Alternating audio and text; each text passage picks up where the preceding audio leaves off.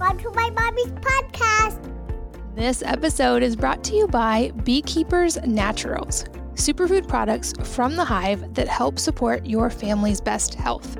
Right now, their propolis has been a lifesaver with all of the sniffles and coughs that are going around where we live. If you're not familiar with it, propolis is a resinous mixture that bees make in the hive. It contains over 300 compounds that we've identified, including polyphenols and compounds that are antibacterial, including one called pinosembrin, which I hope I'm saying right, which acts as an antifungal.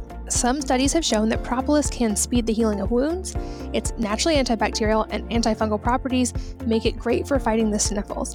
And the way I use it, at the first sign of any sniffles, sore throat, or coughing at our house, I spray propolis in the throat, and it almost always helps us bounce back really quickly. I also always use propolis spray in my mouth before flying to avoid picking up anything on the plane. I also have unfortunately learned from experience that it works great on burns and cuts for healing.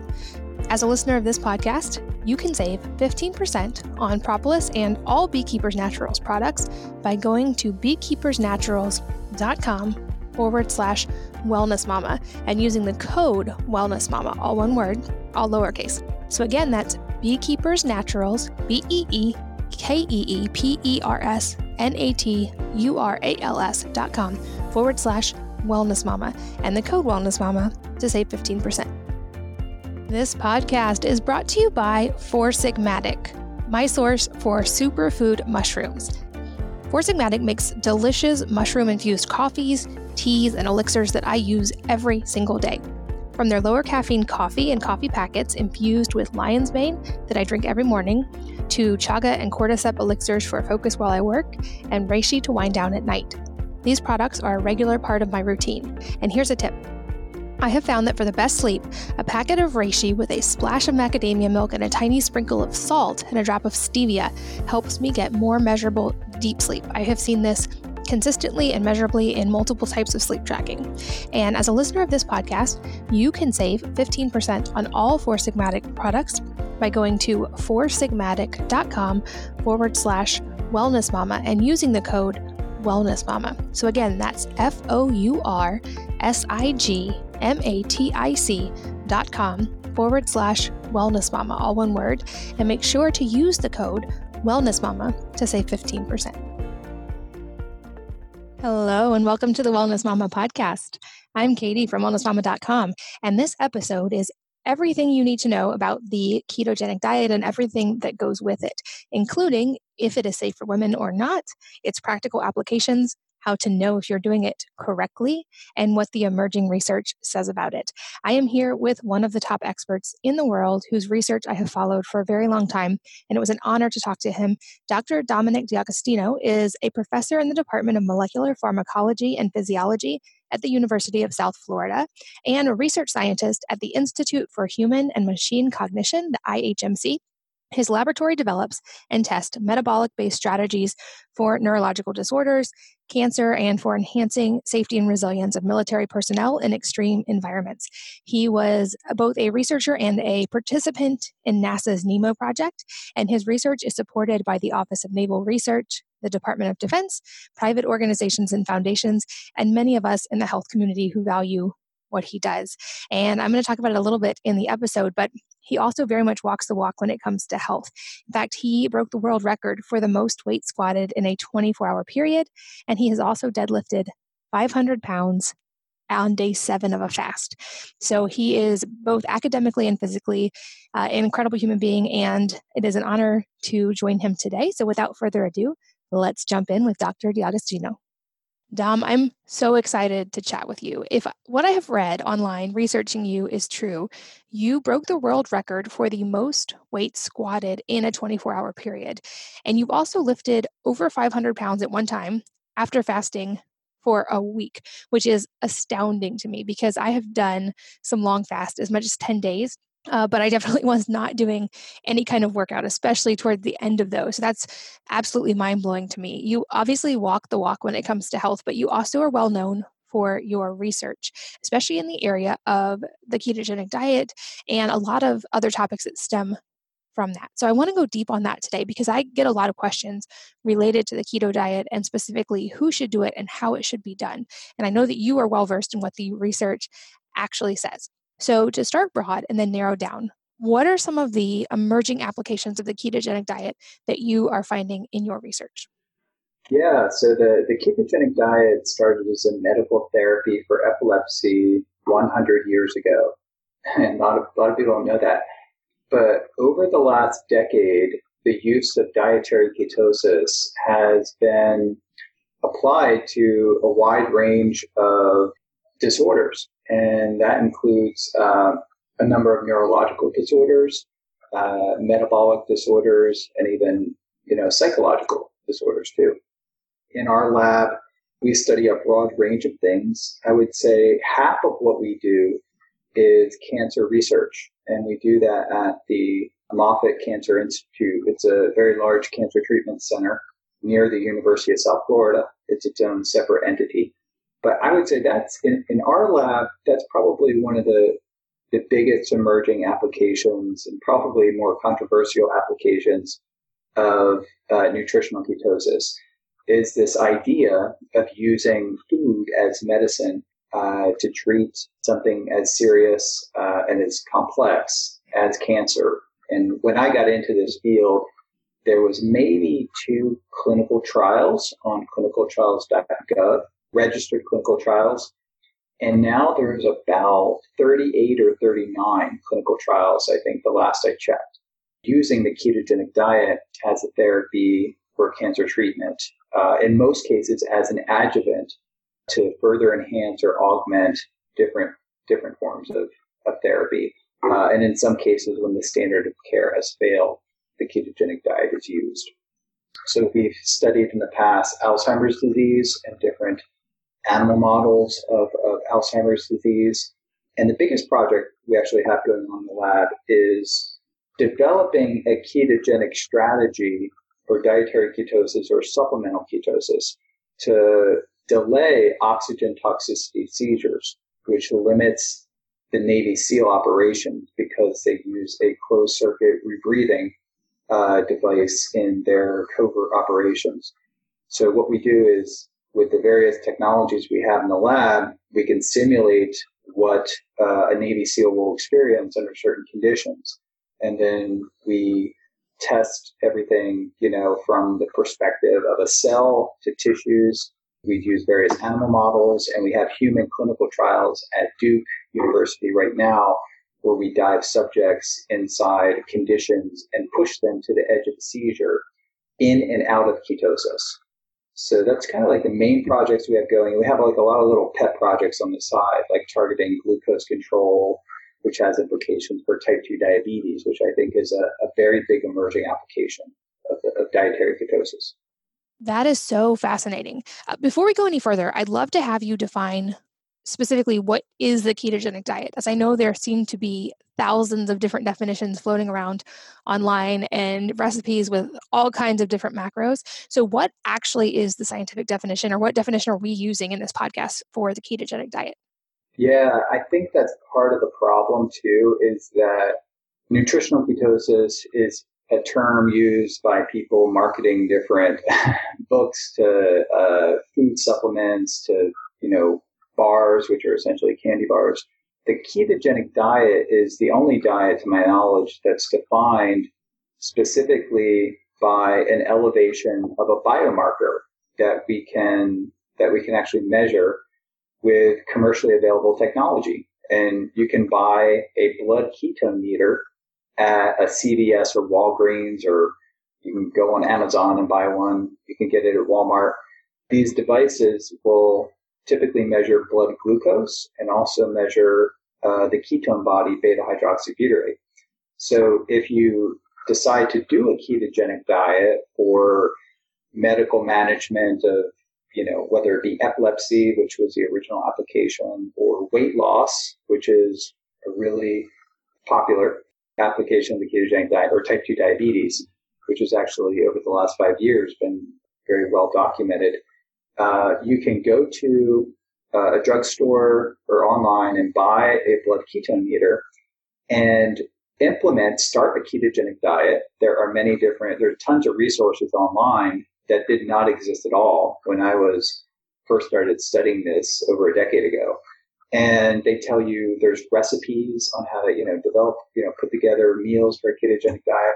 So you can start the ketogenic diet and monitor your blood ketone levels, and that can guide you on how to best plan your meals and construct your meals with the different types of foods and ratios of fat to protein to carbohydrates. And it's really that macronutrient ratio that defines the ketogenic diet. We know if we eat a certain ratio of fat to protein to carbohydrates, the fat level has to be between 90 to 65% fat, and protein levels typically range from between 10 to 25 or 30%, with carbohydrates being restricted 10% or below of non-starch, non-sugar, fibrous carbohydrates that are essentially have a very low glycemic index. When a diet is constructed in this way, it will produce some degree of ketosis depending on the individual and depending on how those ratios are calculated. Okay, that makes sense. So some of the versions of the ketogenic diet can be considered unhealthy. Are there things we can do to watch out or guard against that when we're doing a keto diet? Yeah, for sure. There's a lot of ready-made ketogenic meals on the market. There's a lot of recipes out there that claim to be ketogenic, and they may be low in carbohydrates, but they deviate from what I would call a clinical ketogenic diet. And to get the full benefits of dietary ketosis, an individual typically has to elevate their blood ketone levels within a range that's characteristic of being in dietary ketosis. And there's a little bit of confusion, and I think people are using the term ketogenic diet, and they're really just marketing a low carbohydrate diet, which actually has a lot of benefits in regards to controlling your blood glucose, perhaps weight loss. It has an appetite suppressing effect. Many people believe that a high protein diet is a ketogenic diet. And that's really not the case, because if you eat too much protein, the protein can convert to glucose, and and it can also stimulate the hormone insulin. And this can push you out of the state of ketosis. It will basically prevent you from making ketone bodies, which we know are beneficial for our brain and our heart and a number of other organs. And it's that level of ketones which is indicative of the suppressing of the hormone insulin. And once you stabilize and lower the hormone insulin, that puts your body into a fat burning mode. And it's the excess burning of fat that actually contributes to elevated ketones. So your ketones are actually like sort of a surrogate marker, a marker that can predict how much body fat you're burning. And I think that's from a general perspective, a lot of people are interested in the ketogenic diet for weight loss. So I think dietary ketosis, monitoring that is a very effective tool to basically inform the person how efficiently they are burning fat for energy and their own body fat. And as they restrict overall calories, they will be liberating, their own body fat, but also it's a combination of the dietary fat because you're eating more fat too, right? So that fat is making ketones. But when you restrict total calories, which is easier to do on a ketogenic diet, and that's a big advantage of it because of the appetite suppressing effect, then you're really tapping into your own fat stores too. That makes sense. Got it. Is there an ideal range for ketones in something like weight loss? And is that different, for instance, in the ketone range you would want to target for something like fighting cancer? Yeah, that's a good question. And we don't know really all the answers, but generally speaking, if your blood ketones are from feedback that I get, anywhere between like 0.8, if you're above 0.5 millimolar, and that's little m, big M, it's also represented as mmol over liters, millimole per liter.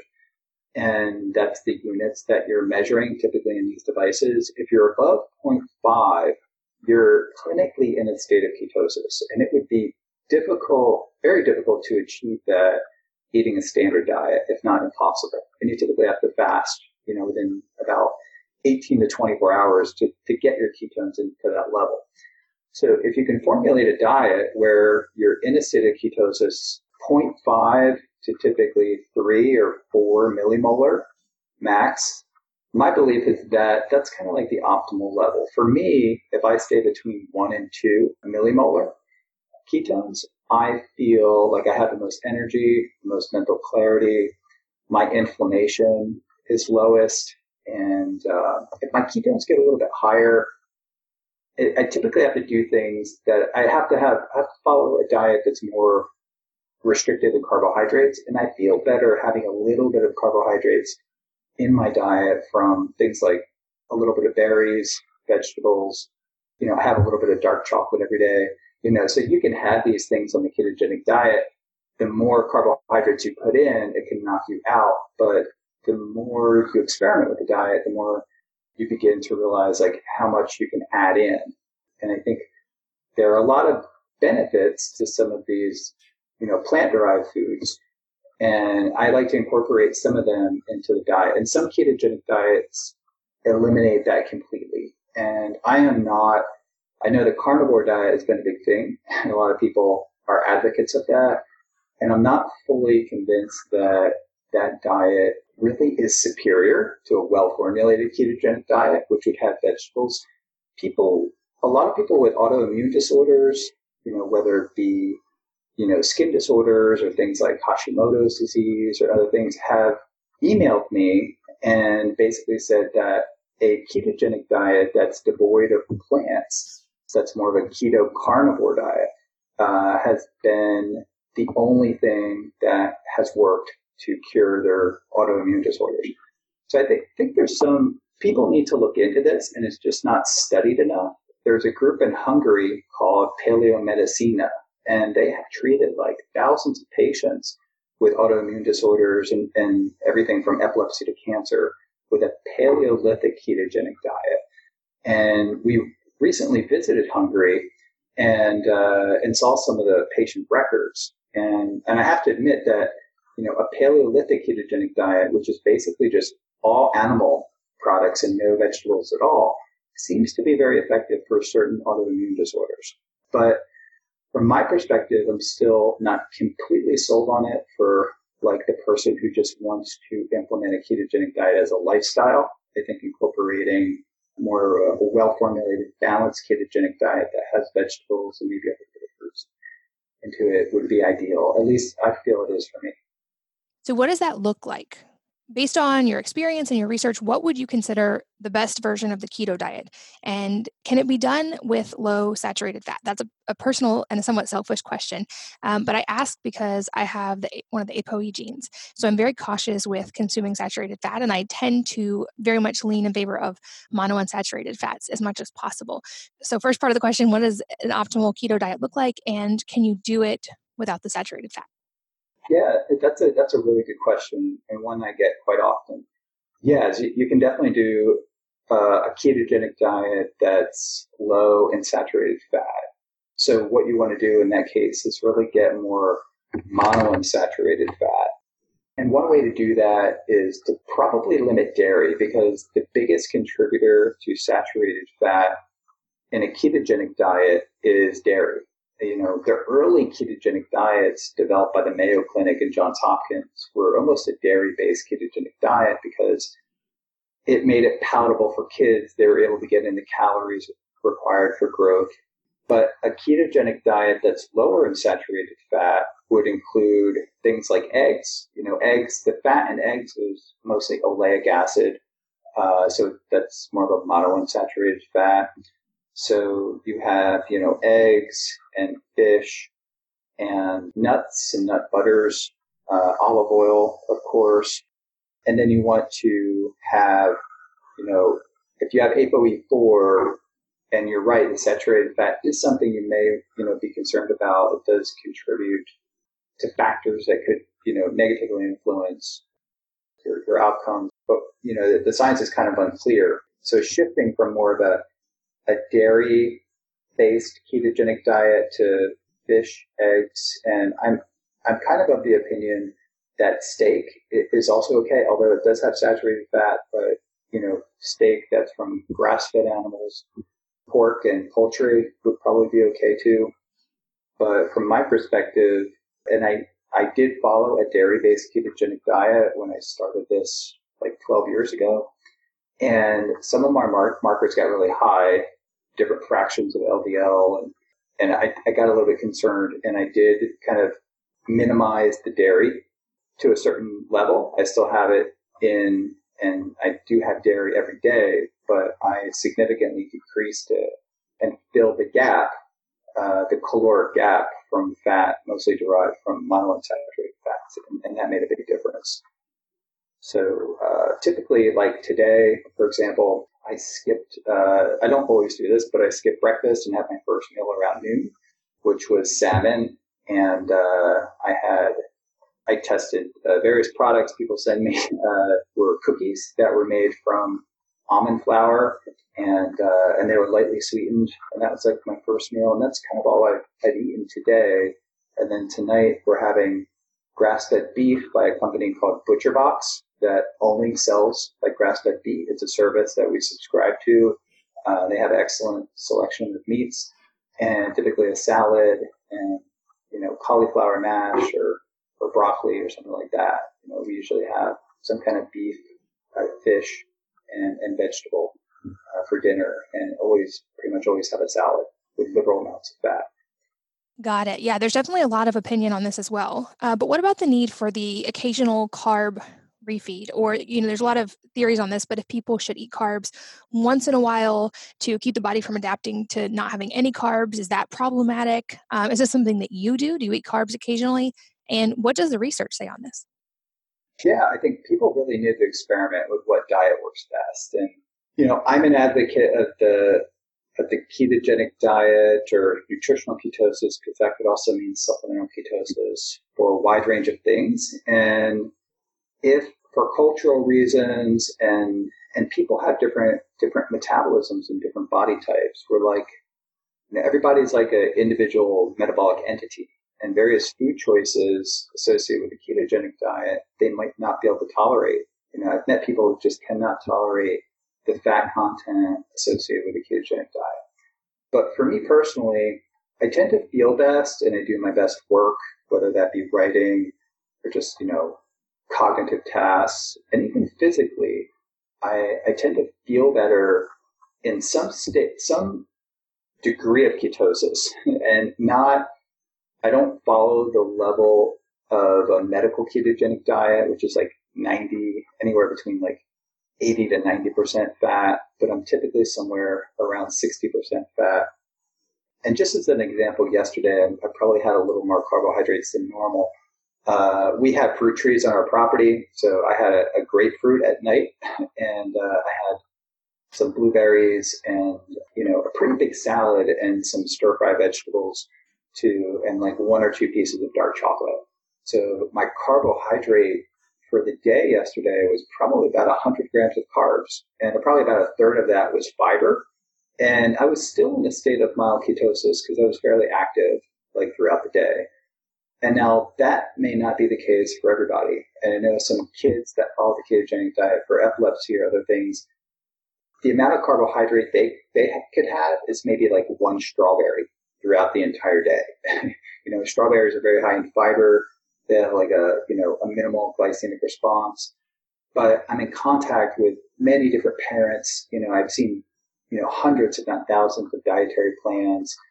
And I've seen the blood levels of different people from kids to adults, and I have to say that there's a lot of variability. And I've also conversed with some elite level Olympic athletes who follow nutritional ketosis, and they can stay in a state of ketosis eating about 200 to 250 grams of carbohydrates a day. But they're also exercising like 4 to 6 hours a day. So, and they're probably at a caloric deficit too. So you have a lot of extremes in this, and it really comes down to food preferences.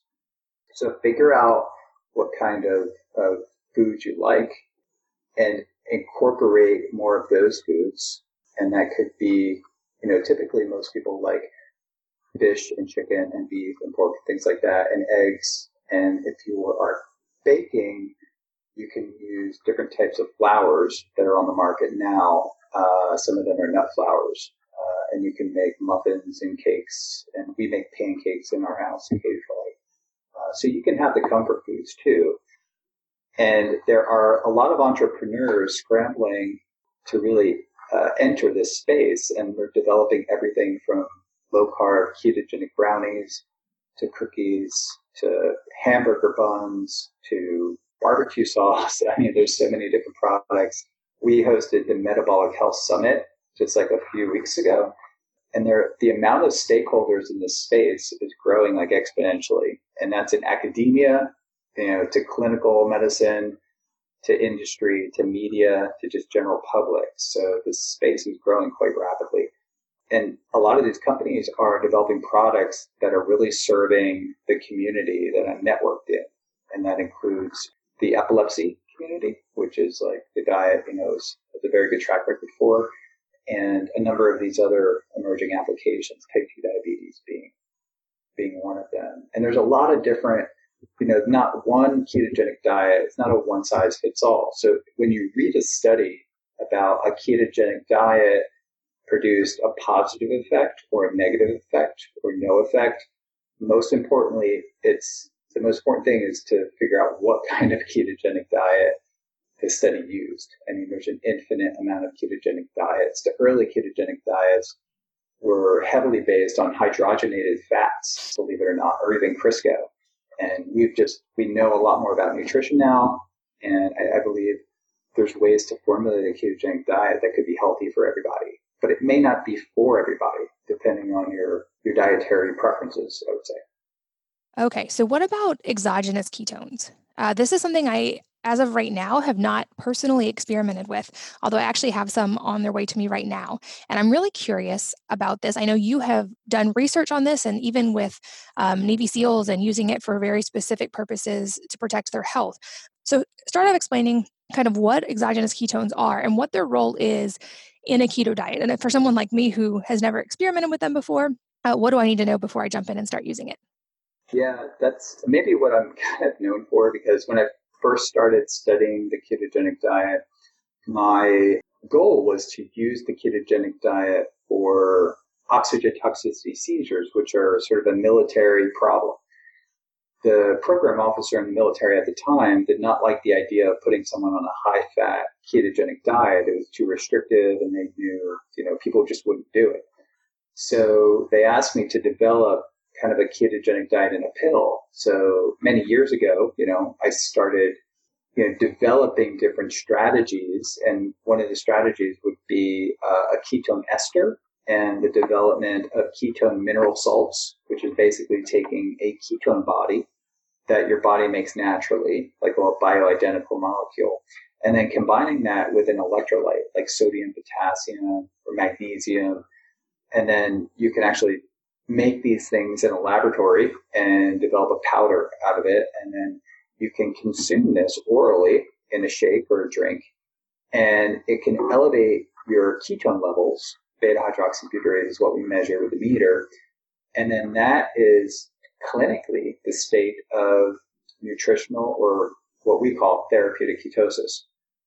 So it's elevating an energy molecule in the blood that kind of has a superior energetic value. Like your body can make more ATP, which is the energy currency that our cells use. It can make that ATP more efficiently with ketones. And we also know that these ketone bodies have hormone-like effects, and they're signaling molecules that can influence certain pathways, for example, inflammation. They can suppress the levels of inflammation kind of in the body. So there are many different types of exogenous ketones on the market. We test them, but we do not sell them. I think some people out there market things. It's like my supplement. So I don't, just for the record, I do not have any ketone supplements myself. We do develop various patents, and certain companies have gotten those patents. I do like to test the ketone products that are on the market. If I know they're safe and from a reputable company, And then some of those products I've put on the website, ketonutrition.org, just to direct people to reputable companies that are making ketone supplement products that at least have a very good certificate of analysis, that are clean products, and that will actually elevate your ketone levels, more or less. So the benefits of these supplements are that when you consume them, they can give your body energy. And I view them as just a ketogenic food. They're calorie-containing food supplements that when you consume them with a ketogenic diet, they can further elevate your ketones and probably further augment the therapeutic efficacy of the ketogenic diet. Now, there are some situations where someone is unwilling or unable to follow a ketogenic diet. For example, some of the disorders that we study in the lab, kids with different disorders like Angelman syndrome or autism or Kabuki syndrome is another thing. And I don't have to get into explaining, these disorders, but the kids who have some of these disorders, it's difficult for them to follow certain types of diets. So a ketone supplement that is formulated and the flavoring agents can make it to taste good can offer a lot of benefit to kids with these disorders. And you want to target disorders where the ketogenic diet has already shown to be efficacious, where there's clinical trials and published studies to show, for example, that a ketogenic diet can treat glucose transporter deficiency syndrome, which is something that we study. So many kids, they find it hard to follow that diet. So a supplement which elevates ketones, which is a therapeutic molecule that can help individuals who have glucose transporter deficiency, that supplement really may be almost, I'm not going to say the magic bullet, but it can be the therapeutic thing that can help to manage that particular metabolic disorder. And that's where we really try to direct a lot of our energy and time and effort into not only working on military applications of these ketone supplements, but using that science to really develop things that could be used in the clinical field too. And we have a study, there's an ongoing study at Vanderbilt University that uses ketone supplementation for Angelman syndrome, which is a rare genetic disorder that just happens to be responsive to the ketogenic diet. So there's an ongoing study right now in kids with Angelman syndrome that's using ketone supplements. That's fascinating. And speaking of electrolytes, is this something that we need to be aware of and supplement with on a keto diet long term? I know that there are some sources that say that you're at risk for, or you not at risk, but you need more electrolytes if you eat low carb, or especially if you eat keto. So do we need more electrolytes if we're in a state of ketosis? And are there other supplements that we need to know about as well? Yeah, that's a good point, because when you're in a state of nutritional ketosis, just by adjusting the macronutrient ratios, we know that you're suppressing the hormone insulin. And when you do that, you tend to excrete more water and more electrolytes with that, including sodium and maybe potassium and magnesium. So you tend to maybe get a little bit dehydrated in the beginning. And at the same time, a lot of people go through what they call the keto flu. And the keto flu is feeling a little bit of a headache. You might be a little bit lethargic and you just don't feel great. That could be dehydration and what we call hyponatremia, which is low sodium. So it's actually really important to stay well hydrated and actually make sure you're getting in enough sodium, which there's initial sodium loss, especially the first 2 or 3 weeks. You don't necessarily have to, go buy electrolyte supplements. They may help some people, but what I tell people is to have like a good quality bone broth or make your own bone broth. You might want to liberally salt your food, whether that be a salad or meat that you're cooking. And that should be more than enough. And make sure the diet tends to suppress your appetite and also your thirst.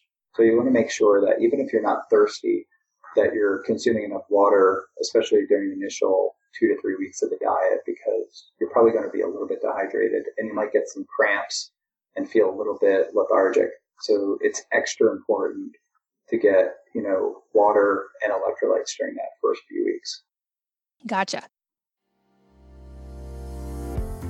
This episode is brought to you by Beekeepers Naturals, superfood products from the hive that help support your family's best health. Right now, their propolis has been a lifesaver with all of the sniffles and coughs that are going around where we live. If you're not familiar with it, propolis is a resinous mixture that bees make in the hive. It contains over 300 compounds that we've identified, including polyphenols and compounds that are antibacterial, including one called pinosembrin, which I hope I'm saying right, which acts as an antifungal.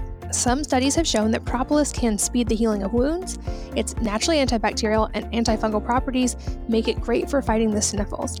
And the way I use it, at the first sign of any sniffles, sore throat, or coughing at our house, I spray propolis in the throat, and it almost always helps us bounce back really quickly.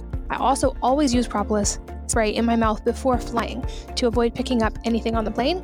I also have unfortunately learned from experience that it works great on burns and cuts for healing. As a listener of this podcast, you can save 15% on propolis and all Beekeepers Naturals products by going to beekeepersnaturals.com/wellnessmama and using the code wellnessmama, all one word, all lowercase. So again, that's Beekeepers Naturals, beekeepersnaturals.com/wellnessmama and the code wellnessmama to save 15%. This podcast is brought to you by Four Sigmatic, my source for superfood mushrooms. Four Sigmatic makes delicious mushroom-infused coffees, teas, and elixirs that I use every single day. From their lower caffeine coffee and coffee packets infused with lion's mane that I drink every morning, to chaga and cordyceps elixirs for focus while I work, and reishi to wind down at night. These products are a regular part of my routine. And here's a tip. I have found that for the best sleep, a packet of reishi with a splash of macadamia milk and a tiny sprinkle of salt and a drop of stevia helps me get more measurable deep sleep. I have seen this consistently and measurably in multiple types of sleep tracking. And as a listener of this podcast, you can save 15% on all Four Sigmatic products by going to foursigmatic.com/wellnessmama and using the code wellnessmama. So again, that's foursigmatic.com/wellnessmama, all one word, and make sure to use the code wellnessmama to save 15%. Okay, and now for a somewhat controversial question. There are a lot of opinions about whether or not women should do a ketogenic diet at all, and if so, if we can modify it in certain ways based on our hormones. I know that personally, I feel like I do fine with a keto diet, especially if I cycle it and I'm not just super, super low carb at all times. But I also obsessively lab test and I'm constantly monitoring a lot of my different markers. So I know that I handle it well and that I'm not messing up my hormones because I am watching that. But I also do really well with fasting, and a lot of women don't do well with fasting. Obviously, there's a very personalized aspect to this, as there is to any part of health. But based on anything you're seeing in the research, do you think that the keto diet is effective and or safe for women? Yeah, I can't make that recommendation. I'll give you my opinion. So you may have trained your metabolism to be, and I think what I've observed is that there are women who simply, initially, they cannot fast at all. They get lightheaded, and I mean, we've had individuals like almost faint in the lab, if not, faint and just like can't stand up, after fasting. Women, their physiology is very responsive to changes, and they could have, orthostatic hypotension. They could have, changes in just their brain energy levels.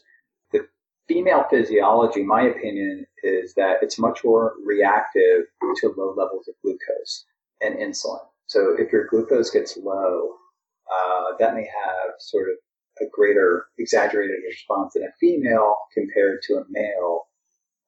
Males maybe tolerate fasting a little bit better. I don't know if it's a male thing to just kind of power through it. But I definitely feel that there are physiological differences between females and males that make it harder for females to become robustly fat adapted. And one way to train your metabolism to be more fat adapted or keto adapted is to do things like intermittent fasting, and then transition more gradually to eating low carbs. And over time, I feel like you could train your metabolism.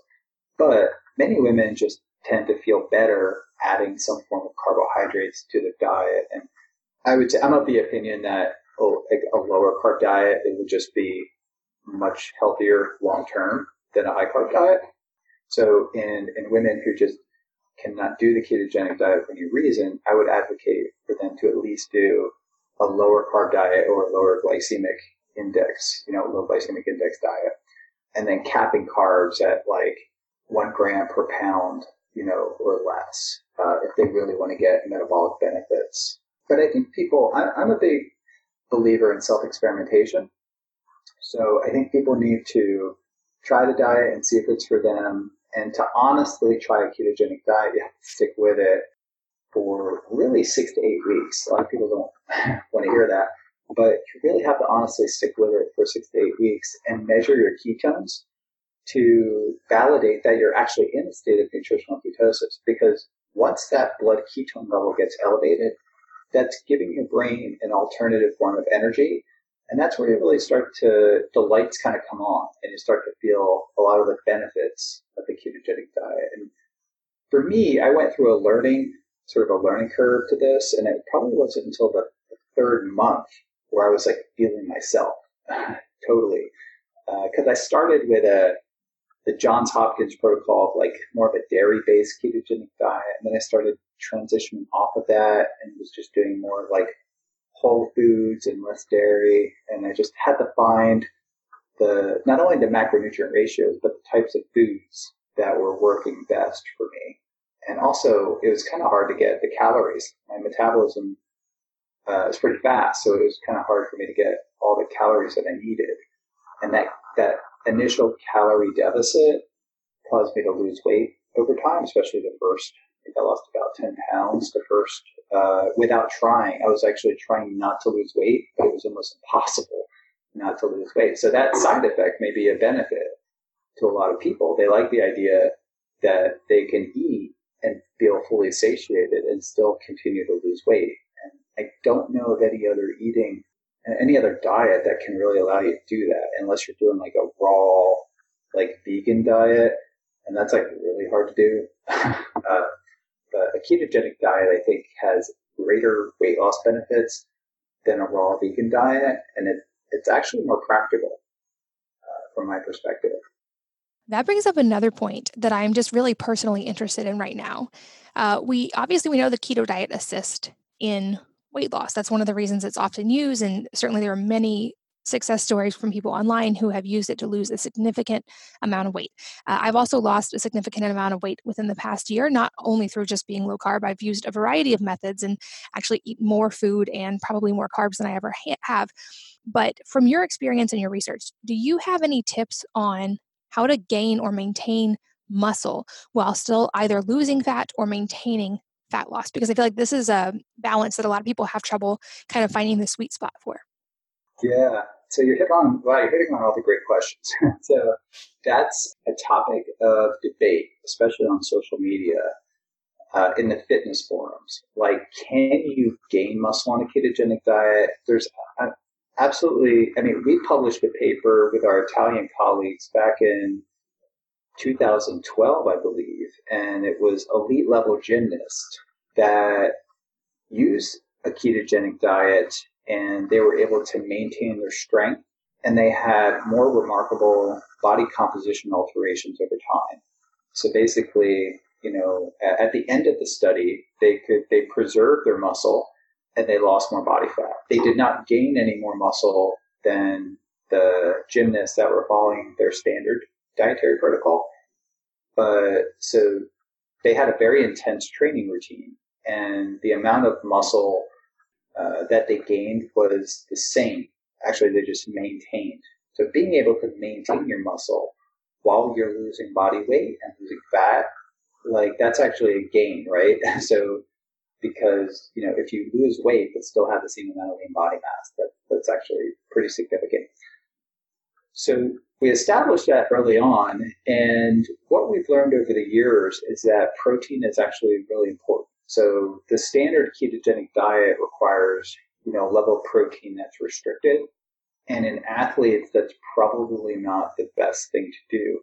So the data, as I understand it right now, from all the data that's available, suggests that from a clinical ketogenic diet perspective, they tell you to have 1 gram per kilogram of body weight, and you don't need more than that. But for an athlete, you definitely need more than that, not only to maintain weight, but if your goal is to gain muscle and strength, I would say 1.5 grams per kilogram at least, especially if you have a fast metabolism. So I'm kind of heavy. I'm 100 kilograms. So for me, that's 150 grams protein per day. And if a clinical practitioner of the ketogenic diet, was to look at my diet and see me getting 150 grams protein a day, well, they would say, no, you're nowhere near a ketogenic diet. But I am doing ketogenic diet because my ketones would be elevated.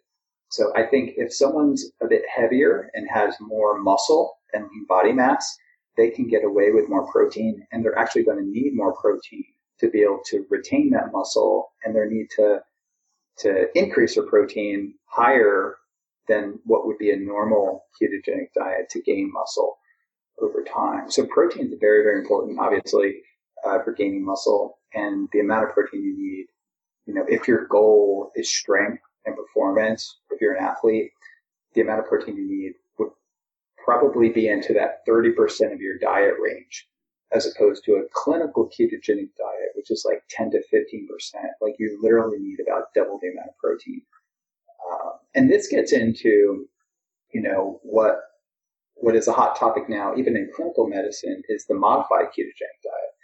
And that was actually advanced by Dr. Eric Kossoff at Johns Hopkins. And the modified ketogenic diet, also called the modified Atkins diet, but the modified ketogenic diet is actually used for adults with epilepsy. And that's like double the amount of protein than the diet that's used for kids. And that's, like I said, it's much higher in protein, about 20 to 30% protein relative to the pediatric epilepsy diet, which is like 12 to 15% protein.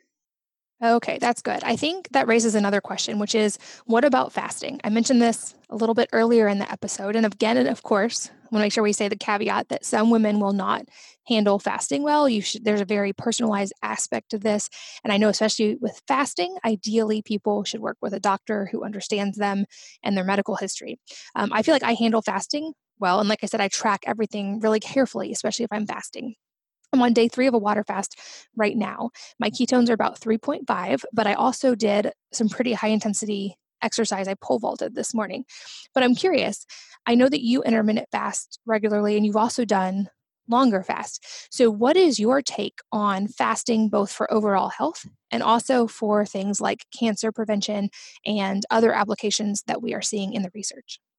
Yeah, I'm a fan of fasting. For many years, when I was really into weightlifting and strength training, I was eating like 6 meals a day, and I would get anxiety if I went more than like 3 or 4 hours without a meal, right? So thinking that my body needs energy for growth and repair, and that I would be taking a step backwards if I didn't have that meal.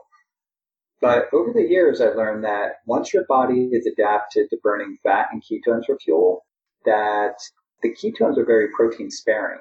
And that has resulted in a whole area of science that we're really focused on now with cancer cachexia.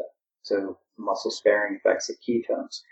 My PhD student that just graduated did a whole PhD dissertation studying the anti-catabolic effects of ketones. So what that means is that, if you are following a low carb diet or doing a ketogenic diet and you do periodically fast, and whether you do intermittent fasting or short-term fast or even long-term fast, like a week or more, your body is more metabolically tuned to spare that muscle protein. And I think there's, clinical evidence to support this. And also, we have some work to be published. Once you fast, and once you do it a few times, you can actually enter the state of ketosis faster. So if you do fasting or you do the ketogenic diet and get off of the ketogenic diet, do like a standard diet, and go back to fasting or go back to a ketogenic diet again, your body will make ketones much faster.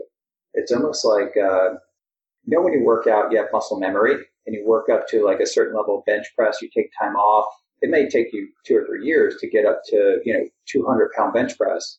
But if you take a couple of months off, you're going to lose a lot of that strength. But if you start back up again, instead of 2 years, you can get back up to that level in like 2 months. Your metabolism is the same way. If you train your metabolism to burn fat and make ketones and burn ketones, and you do it over time, the more you do it, the easier it gets and the more benefits you derive from it. But also the faster your body jumps back into that fat burning mode when you start fasting again or when you do a ketogenic diet.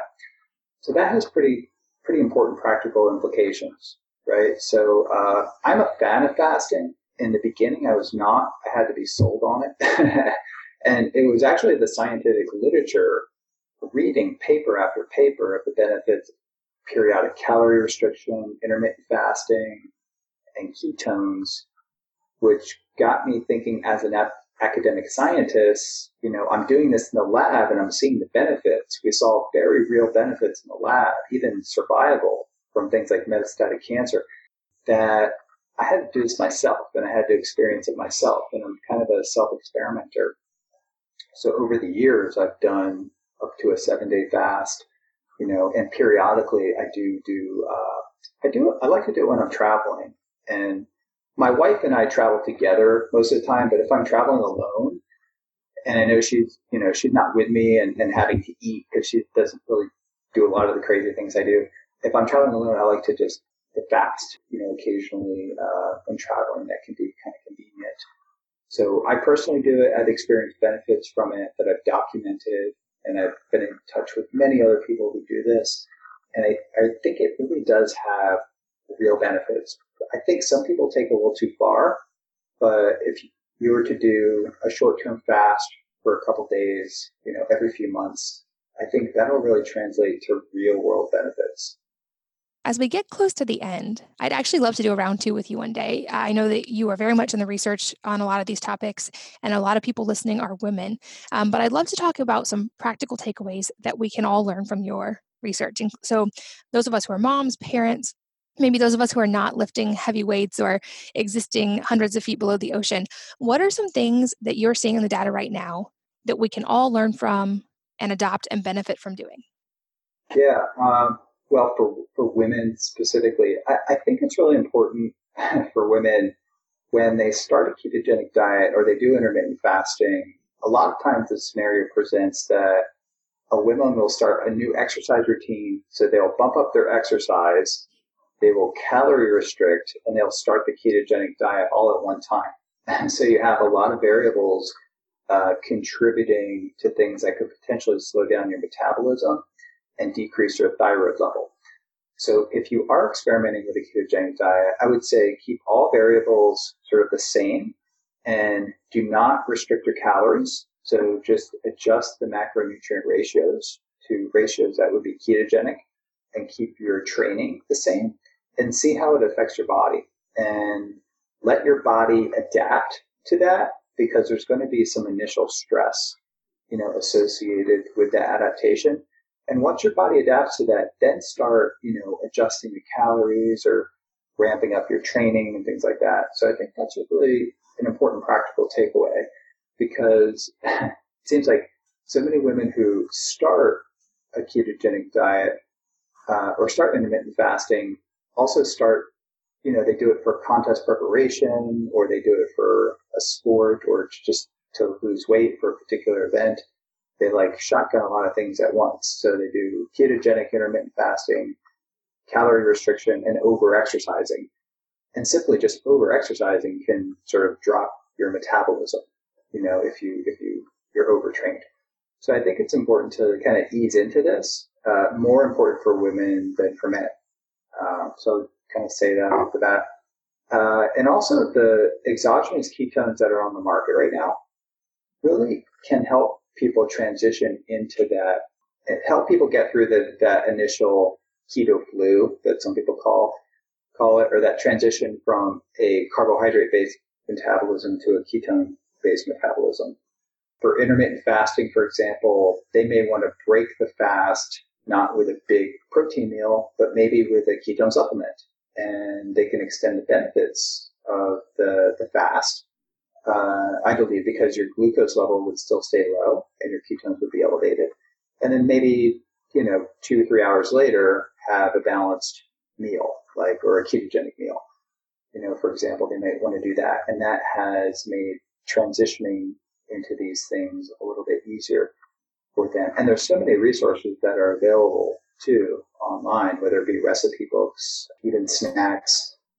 So I do have the opportunity to test a lot of foods that are emerging on the market. Some of them are not on the market yet, but I could tell you there are a lot of, ketogenic chocolates that are coming out, ketogenic brownies, ketogenic cookies, and some of them are ketogenic and some of them are not. But the good thing is that there are legitimate forms of chocolate bars and brownies and cookies and things that are entering the market.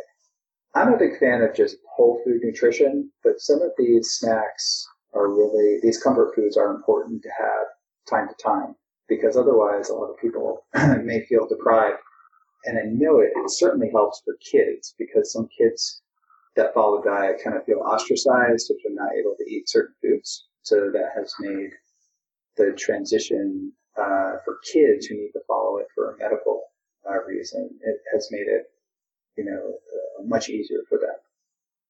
So there's a lot of practical things that we've sort of garnered over the years, knowledge that we've garnered, and also companies are developing technologies that are making the diet easier to implement and also easier to monitor.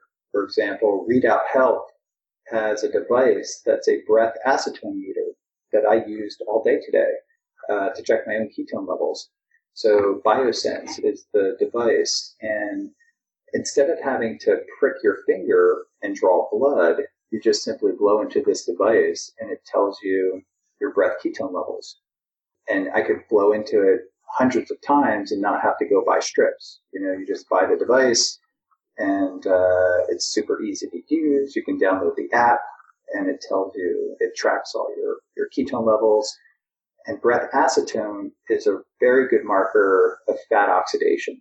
So the higher that breath ketone level, you're really cranking out, you're really burning lots of fat if that level gets higher.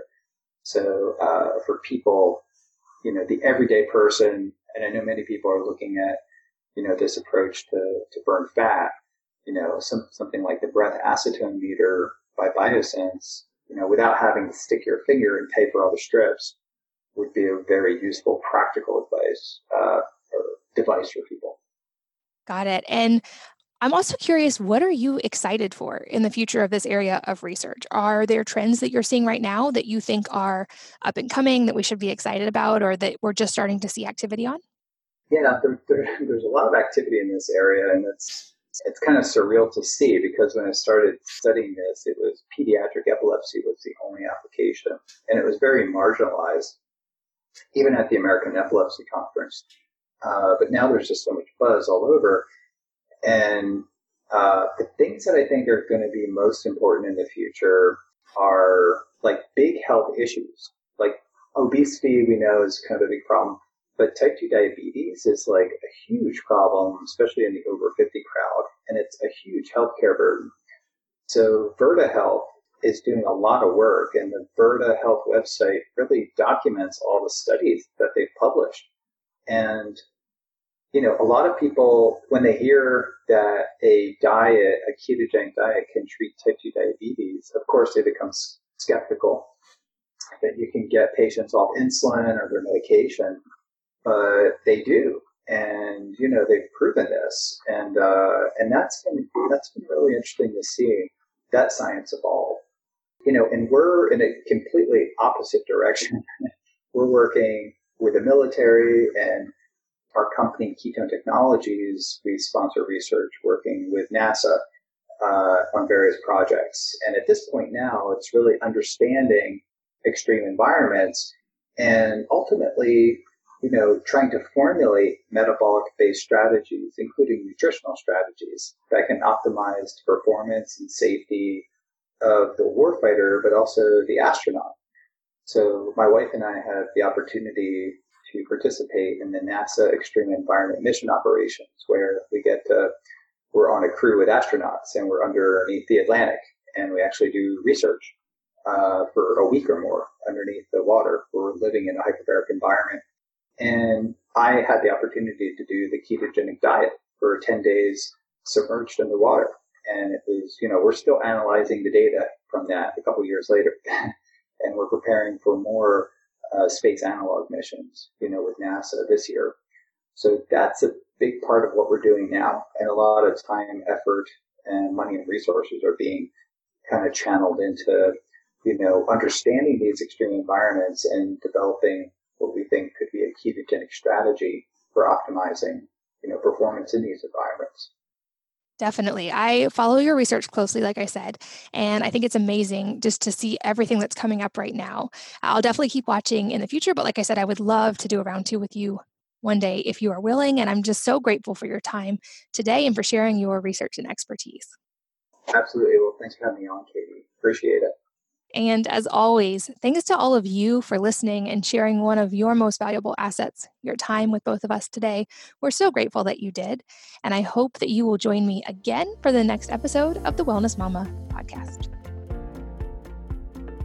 If you're enjoying these interviews, would you please take 2 minutes to leave a rating or review on iTunes for me?